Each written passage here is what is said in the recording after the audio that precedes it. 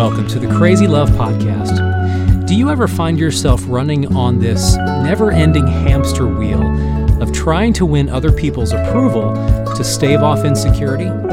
In today's episode, Francis Chan shares the first part of a conversation with his longtime friend Ryan Takasugi, and they discuss trying to earn man's approval over the liberating but sometimes frightening path of receiving the love of God.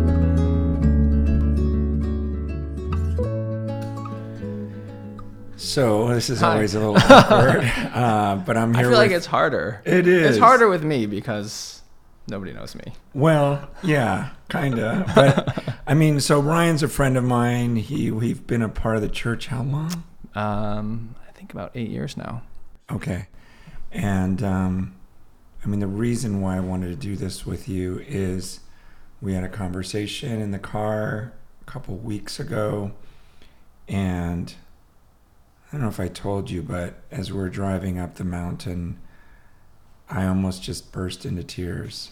And I don't know, there was something in me that just refrained from it, just that stupid self, image thing. But everything in my heart just wanted to just cry.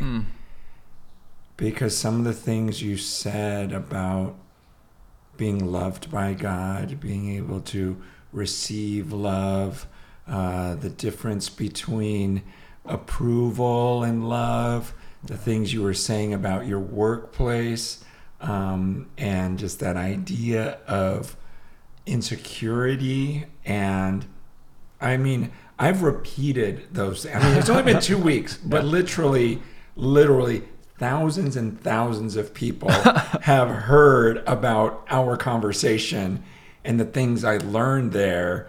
Wow. And so, I mean, literally thousands and thousands, because it was so healing for me, and it has set me on this path of enjoyment of God. And even yesterday at one of our gatherings, this guy was breaking down, just weeping over this pressure and weight of, gosh, the more I'm trying to not sin, the more I do. And he's just crying, this college student. And I was like, wow, there's a reason why I'm in this room. And again, I shared the lessons because I go, look, I felt that burden before. Yeah. And it's not that what you're focusing on is wrong. Yeah. These are all truths. Yes, you're in sin, and yes, you need to repent of it. But when all you do is dwell on that, you're missing out on this life and this love. And so I've tried to retell the story about, what you were explaining from the workplace. Yeah. And I probably butchered it, but, it got out there. So I'd love for you to share just kind of what God taught you through that. Yeah. Actually, I'll get into that. But one thing that what you're talking about reminds me of is, remember there was a point when I was reading through 2 Corinthians 4, and it talks about how we have this treasure in jars of clay, right? And it's referring to the light of Christ.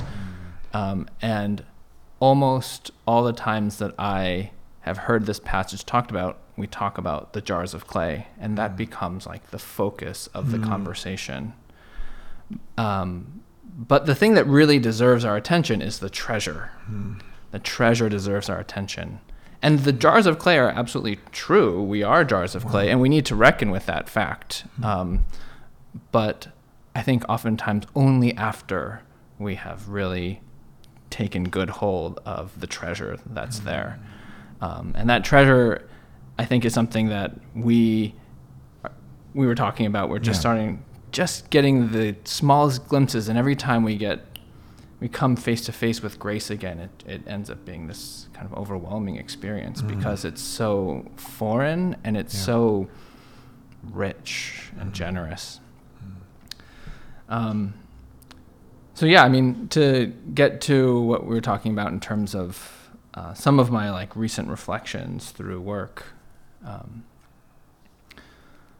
I think it's interesting. There are a lot of conversations that happen outside of work that helped me to start to have realizations about who I was at work. And a lot of those conversations are conversations that I have with our friends on a weekly basis, but and certainly with my wife, and really even in conversation with my kids. But one of those things was this idea that for probably 98% of my life now, I have confused the idea of love and approval. And I actually don't know exactly where it started, but from a very, very young age, as far as back as I can remember, I began to orient my life around approval. And I think part of it is because I found from a young age that I was good at securing approval. And so when I started to get that kind of feedback, it's like, oh, that's something that's good. And the thing is, on the surface, it looks very similar to love because they're both, positive regard from someone else for me. And, I think there are, and some scientists can correct me, but there are these like pathways in terms of like communication within our body. And like one cell will communicate to another cell by releasing a chemical or a hormone that then gets picked up by the next one and passed along.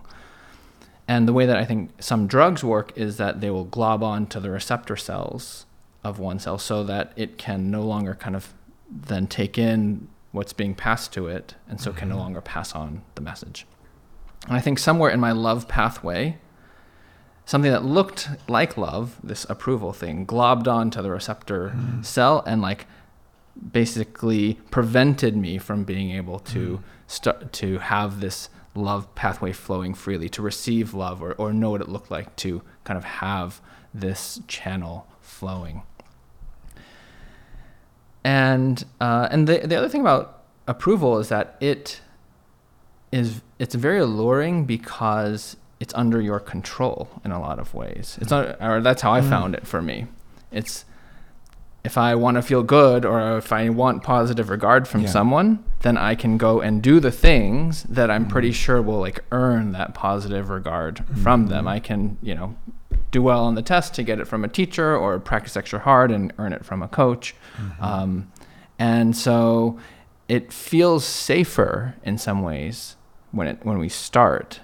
But then over time, it becomes this actually increasingly burdensome pursuit because after you get it, it runs out in the moment or soon after, and then you have to go get it again. And then you have to go get it again and again. And then in some ways, you feel like you have to get bigger and bigger things to almost like, in the same way that addiction works, you've got to get that hit and the bigger and bigger hit. On the contrary, love, especially when you first start, feels so scary because it's fully dependent on someone else making this decision, independent of anything that I've earned, accomplished. And so to sort of humbly release that control and say, okay, I want this well of positive regard that I'm receiving from somebody else. I want it to be filled by love is like taking my hands off the spigot to fill it and saying, all right, I'm entrusting you to fill it. Obviously first from the Lord. And so it's very scary at first, but then over time, as he comes through, as he fills that up, then it becomes safer and safer and safer because he proves his faithfulness in filling it over and over and over. So anyways, all that to say, I started on this path where I enjoyed getting approval. I got good at seeking approval, and it, I think for much of my life, did not even cross my mind that I had not begun to like posture myself to receive love because I was so busy pursuing approval. And I think I was so good at it, in fact, that like I could like last so many decades, shall we say, without even being aware of this fact. And so it's only been through a recent series of just very generous, tender pokes from the Lord where I've had to kind of really grapple with this poverty of like understanding his love and experiencing his love and beginning to trust his love. You know, I mean, right now in our Bible reading, we're in Song of Solomon, and someone asked me even today, they're like, well, when you read that, do you just see it like, do you see like some people see it as Christ to us, and God to us, or is it just a man to a female and everything else? And I've always just read it as male to female, not realizing that for 1800 years, church leaders have seen it as much more than that. Yeah. And I was reading about just maybe yesterday about how Song of Solomon, it's so uncomfortable because it's so sexual. Yeah. But the whole idea is there's something about it where we're kind of reserved when it comes to God's love, and how God is showing that there's no bounds to the amount of pleasure that we can receive directly from him. Yeah. And then I was noticing also from our reading in 1 Peter chapter 2, how it says, like newborn infants, long for the pure spiritual milk, that by it you may grow up into salvation. I always saw that verse. I don't know why. I don't know if I was taught this, but I always saw that as, long for the pure milk of the word. I literally thought that's what the verse said. Yeah. So I'm thinking, it's the Bible. But I think that was some of my Bible training, that it was just like, well, he's talking about the Bible. Yeah. But then you read it and you're like, no, actually, it doesn't mention the Bible. He says, like newborn infants long for the pure spiritual milk. And it says, as you come to him. So, long for the pure spiritual milk, that by it you may grow up into salvation, if indeed you have tasted that the Lord is good. Yeah. As you come to him, a living stone. And just sharing like, wow, this is talking about us directly going to him. It's the picture of a newborn babe. Yeah. Whose most natural instinct, we both have children, and it's fascinating that they're born and no one teaches them. They immediately can latch on to mom. Like they know that. I remember that was one of the biggest shocks when my oldest daughter was born. Like, what did I just watch? How did that happen? And I feel like in the church, sometimes if someone becomes a Christian or says they believe in Jesus now, our first thought is, well, let's go through this discipleship material. Yeah. Let me teach you the basics. Let me give you the foundations of the faith.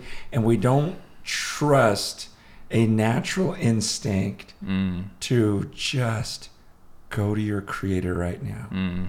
This doesn't mean you don't do the other stuff. Yeah. We just, like, that's supposed to be the most natural thing for a newborn infant to do, is go directly. Go for that pure spiritual milk. Yeah. I don't want to bottle feed you. I don't want to get you on formula. Yeah. Just go to the source. And then that's why we have so many people who 20, 30 years down the road, you tell them, hey, go spend 24 hours alone with Jesus, and they're like, what are you talking? What would I do? What would I say? I need a podcast, I need a sermon, I need some Bible study notes. And I think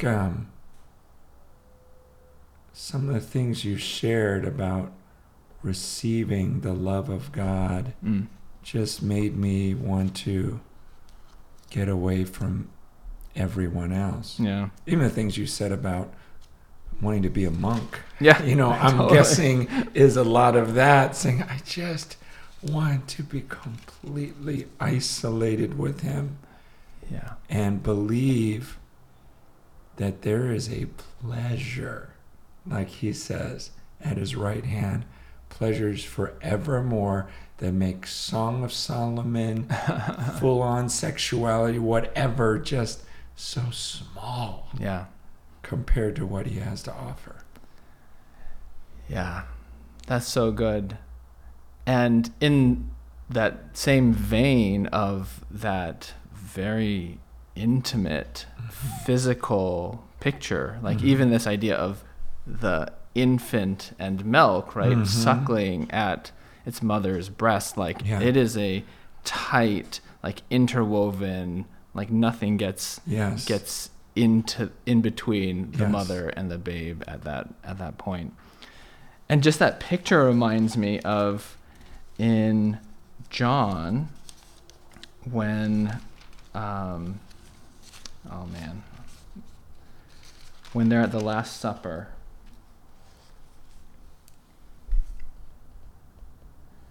In John 13:23, Jesus is talking and says, "Truly, truly, I say to you, one of you will betray me." The disciples looked at one another, uncertain of whom he spoke. One of his disciples, whom Jesus loved, was reclining at table at Jesus' side. So there's this picture of John, and they used to, I guess, eat the Last Supper or eat meals, and they're kind of laying together. He's like, they're physically very close. Yeah. His head is probably on his chest. Yes. And I love that picture because when you get to the end of John 21:20. 21:20, yeah. Peter turned and saw the disciple whom Jesus loved following them, the one who also had leaned back against him during the supper and had said, "Lord, who is it that's going to betray you?" Wow. So John is writing this book, and the last way, or one of the last ways that he chooses to present himself, and the way that he is thinking about himself is, I was the guy who was leaning against Jesus' chest. I was listening to his heartbeat. Like, that's in all of the wanderings and teachings and miracles that they had gone on. That's something that he carried all the way to the very end. And I long for that. And I feel like so much of the disorder of my own life gets straightened out when I just have my head on his chest and I'm listening to his heartbeat. And he longs for that, right? He longs for us to be at his breast. Yeah. For what you just read about, like, that's where he wants us to be too. Wow. Yeah, I just wonder how many people have seen. I feel like God's given you some insight, because I had not thought about how, I think I've exchanged approval for love, and or love for approval. I unknowingly just sought for something from my dad that I never received. And yet love is something that is, at least when it comes from the Lord, it's like even while we were sinners. Yeah. So it has nothing to do with approval of the way that we do it. That's right. It was just a very strange concept to sit there and think, okay, I'm just going to receive the love of God. I'm just going to sit here and acknowledge the fact that he loves me. Not because of what I did last week, not because it was it's just so natural for me to think my actions affect that. Yeah. Because I'm thinking approval. That's right. And there are passages that do talk about, study, show yourselves approved as a workman. It's not like that's wrong, and there is a sense in which we want to hear "well done, good and faithful servant." There are things we do. I think it's just there's also truth to the fact that we're supposed to sit and enjoy the love of God, the grace of God, the mercy of God. This is the chief aim of man, right? Yes. It's that enjoyment of him and his grace and his mercy. And I just wonder how many people have ever, first of all, seen that they've kind of distorted things, or the enemy has. And then what would you say would help people get out of that? I think at least a couple of things. Yeah. One is of course just going back, and one of the things I love about how we've designed or architected our house church model is, we've had to go through scripture many times over the course of the many years, and so some of the themes start to come out, and of course referencing individual verses matter because each word is weighty, but the overarching themes matter as well. I think one of the themes that has come out, especially as we spent time in the Old Testament, but certainly, of course, when we get to the New, is there is like an assumption or a presupposition as we read through all of this that God loves us, that he is the king and that he loves us, or maybe like two just very clear presumptions that run through all of Scripture. And you get it right at the start, right when sin enters the world. Like the Lord could have just destroyed us then, but there was mercy from the start. I think sometimes it's a little bit like disguised or hidden, and so it's hard as you read some of the things that happen to like see that underneath it all is this posture of his love. But when he has opportunities to like really reveal himself, really open himself up, right? He passes by Moses, and who does he declare himself to be? The Lord, a God merciful and gracious, slow to anger and abounding in steadfast love and faithfulness. Or in the New Testament, when Jesus reveals, what his spirit is like, what his heart is like. I'm gentle and lowly in spirit. Like when you really kind of get into that, and you get to see not just who he is, right, and all of his attributes, and all of them matter, and not just what he's done, but actually like what his posture is towards, what his feelings are for us. And you kind of see that seeping through all the way through Scripture. I think it has helped to start changing my mind about even like how he thinks of me now. And I think that really matters. And the fact then that Jesus is even now like pleading my case before the Father, like that's what he wants. He wants to see like me in glory. That's what he's like looking forward to.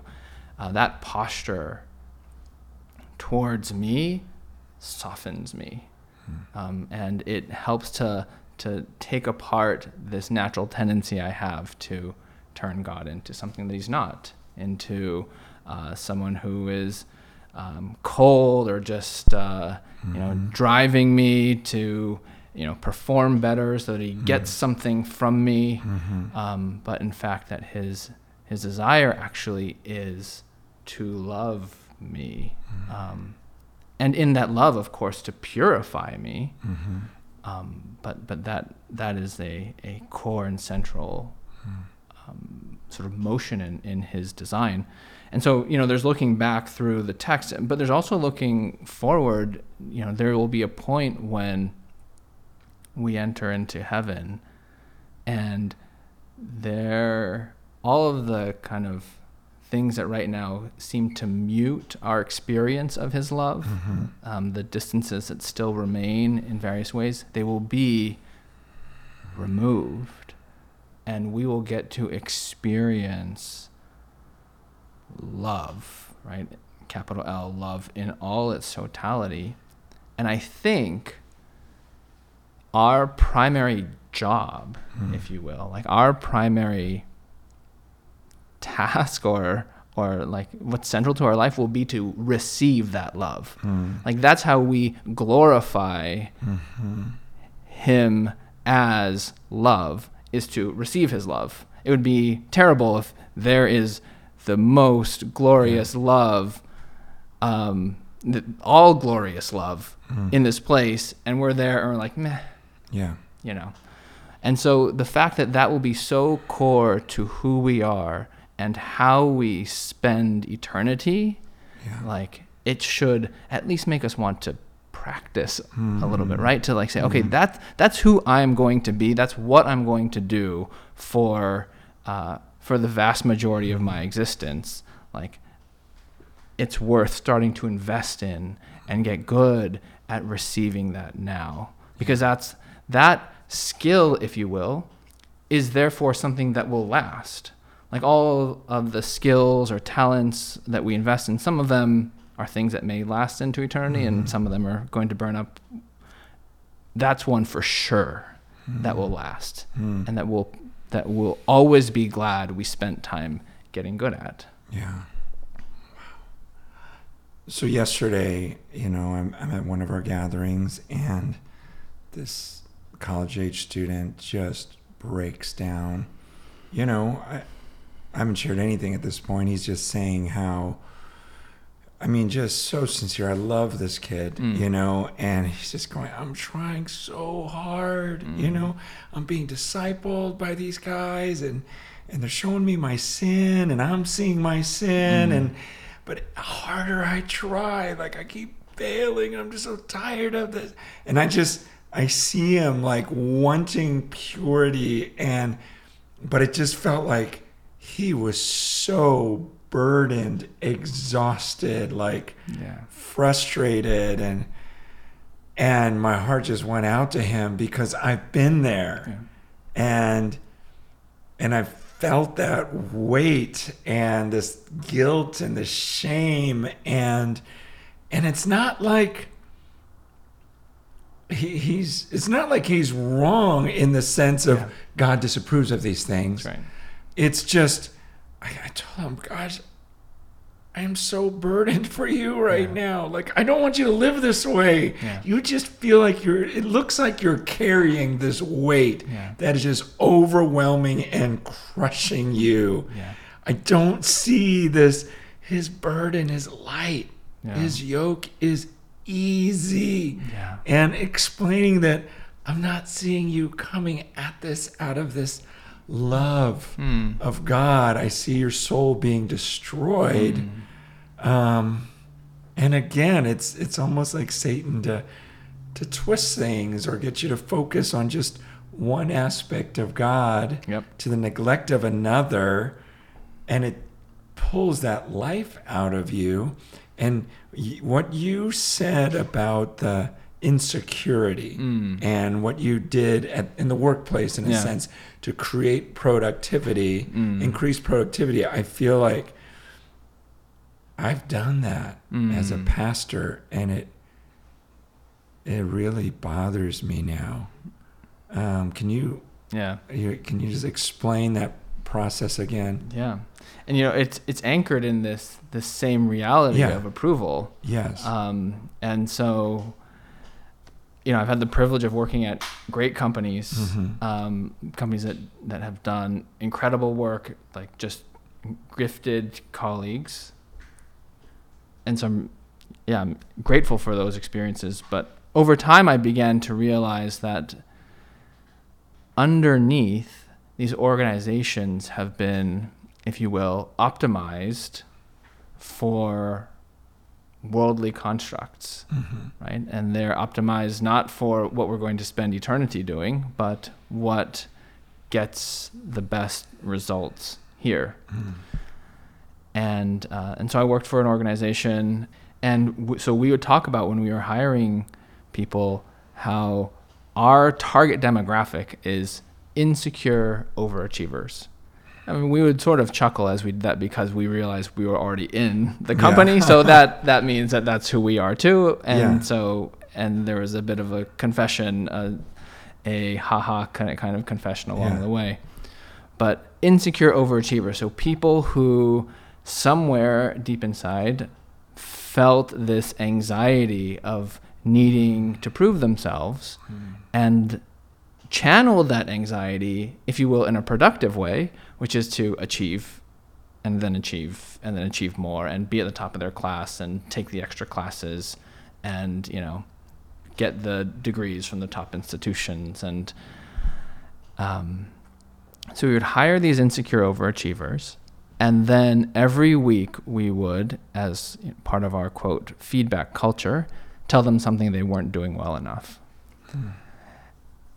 And, from one lens, of course, you can justify it. You're trying to help them get better at their job. And of course, like, you're never perfect, so you need to keep helping them grow. But what I found was that for me and for many of my colleagues, it was almost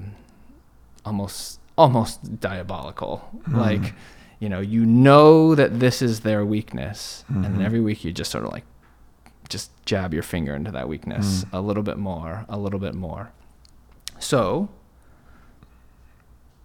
did we get excellent work from the people that we brought in? Like, almost always, yes. Because they took that same motivation that had fueled them for their whole lives and just kind of kept funneling it deeper and deeper to like work harder and produce more. Therefore, were our clients like often happy with what they got? Like, probably. Was it good for our souls to come to work? And I can't, of course, speak for my colleagues, but I can at least say for myself, like, definitely not. Because I would come into work carrying this weakness, and then I felt like that weakness was almost played on over and over and over, and I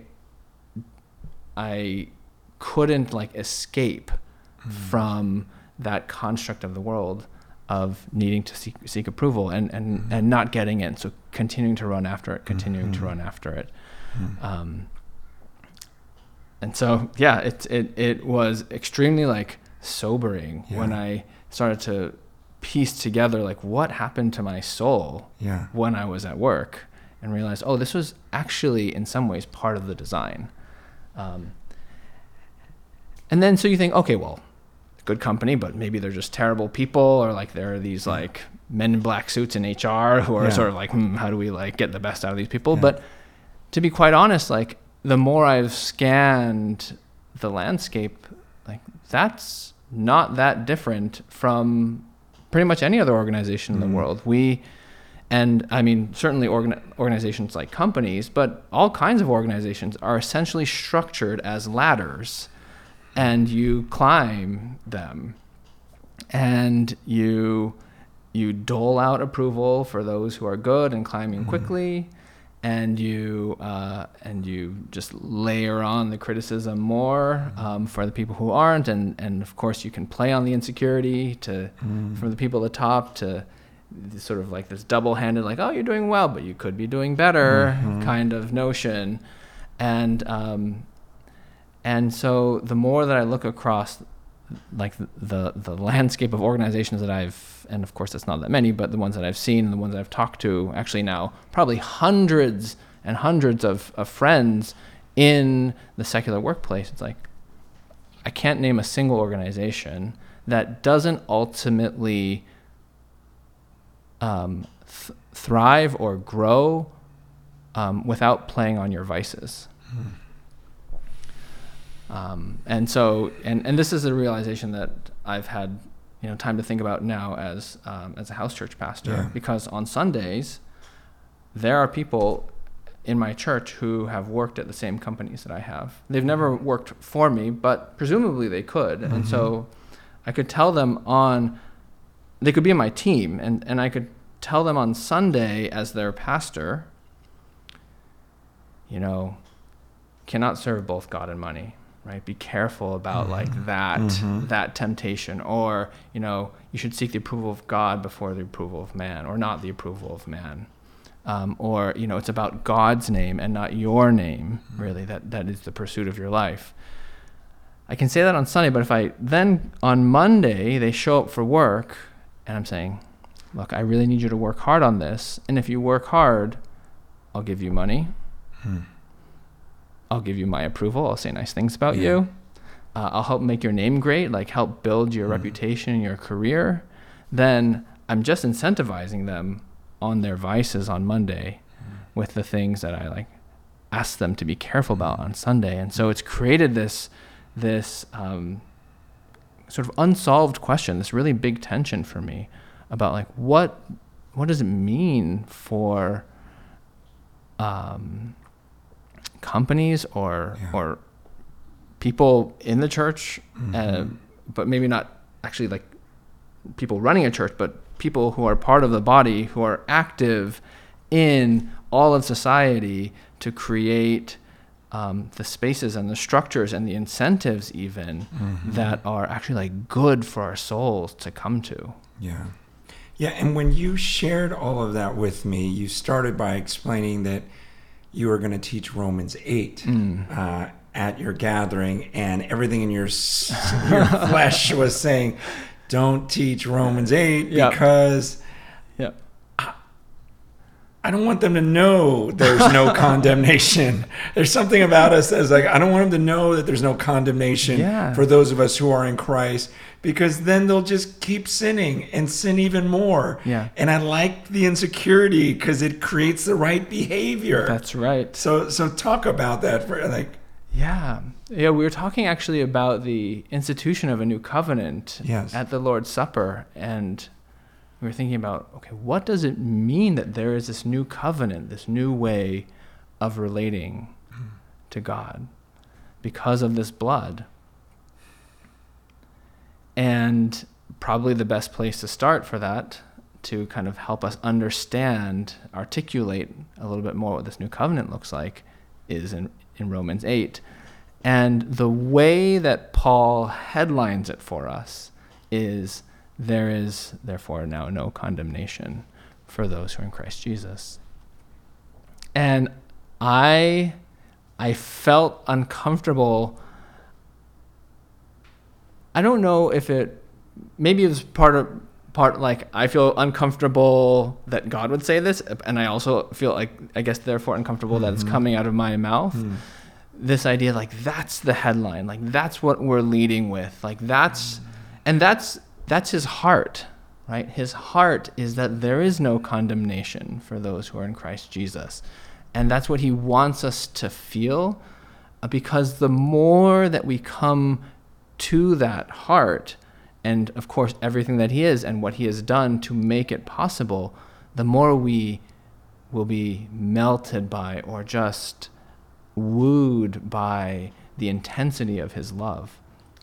But because my nature has been so transaction-based, and that is a function of having grown up seeking approval, and approval is inherently transaction-based, right? Again, I do something for you, you give me what I want. That then when I come to a declaration, there is therefore now no condemnation, I read it as part of a transaction and not really as part of a relationship. And so my instinct is that if I say this to people, and maybe my instinct is this because if I say it to myself, this is how I have often received it myself, is, in my transactions with God, if he leads with, I can never be condemned, then I will sort of like just take it and run with the money. But if I'm able to see that, actually the whole point of this is this relationship, and that the relationship anchored on love sets this foundation where I can begin to experience him and be fully open and honest with him and receive everything he longs to give me, then there being no condemnation actually is the thing that allows him to deal with my sin in the deepest possible ways. Because then it's not so much that I have to gain his approval and, kind of like state my case just the right way, but it's now like, oh, there's no condemnation, so let me tell you everything and like let's get into it together. And there's a freedom of genuine repentance that comes when that is the foundation of the relationship. Yeah, and I was noticing when you were explaining that, how I was thinking about Romans 2 verses 4 and 5 and how it's the kindness of the Lord that leads us to repentance. Yeah. Like there's this we understand who he is, and that it like lures us in to want that. And I was thinking, how, gosh, has the kindness of the Lord ever led me to repentance? Or is it the next part of the verse, but because of your stubbornness and your unrepentant heart, you're storing up wrath for yourself on the day of judgment. Like, I go, okay, I better repent. And there was just like this side of me that's missing out on this pleasure. Yeah. I don't know. I don't know what it is, but the more I talk about it, the more people are just, it's like that aha moment of, this is ridiculous. I've been missing out on the love of God and enjoying the love of God, the grace, the mercy, the kindness. And I've been trying to earn it somehow. Yeah. And I'm grateful that I have a fear of the Lord, and there's a foundation, and that is the beginning of wisdom, and it keeps me from some sin, and that is biblical. But there's this other side of love that I think most of us don't know how to receive, and it actually is, it seems biblically even, to lead to a greater power and a greater holiness that feels a little bit more effortless, a little more like, oh, this is light, this is easy. Yeah. And I guess I would really want you to talk, to people, because it's like that kid I saw that was just so burdened and trapped, and he genuinely knows God, loves him. Right. Like he's not one of these rebellious, like he wants to do what's right. He just was so burdened and felt beat up, and I didn't see, what 1 Peter 1 is talking about, where, we rejoice with a joy inexpressible and full of glory. And that's why I just think, okay, I've been trapped in some of this. Yeah. I feel like I may have even been stingy in speaking about the grace of God, because I wanted to control people's actions and purity, and if they're not sure if they're saved and if whether Christ is the Lord in that area, then they're going to work harder and they'll fight for even more purity. But I remember being in Bible college with a couple of friends, and I remember the girl I was dating at the time. She made the comment, well, do any of us even really know if we're saved? It was in the context of, I don't know that he's Lord of every area in my life.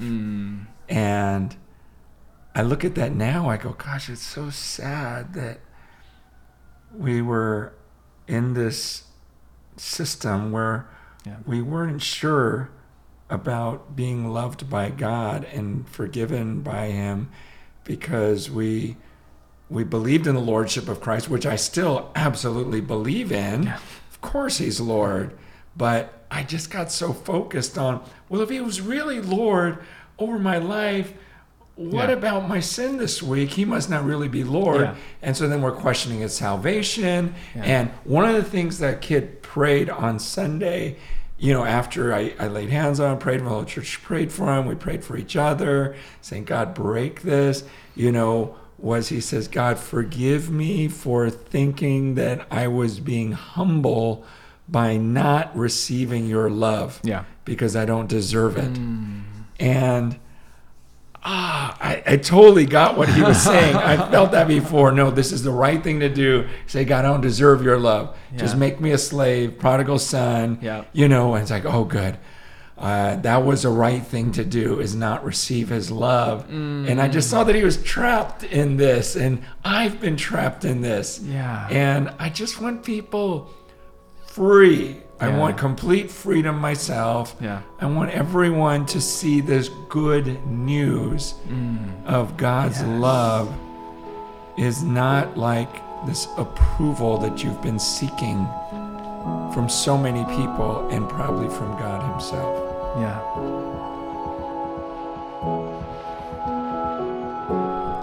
Thank you for listening to the Crazy Love Podcast. Join us next time for a new episode, but until then, for more resources from Crazy Love Ministries or to support the work of Crazy Love, please visit our website at crazylove.org.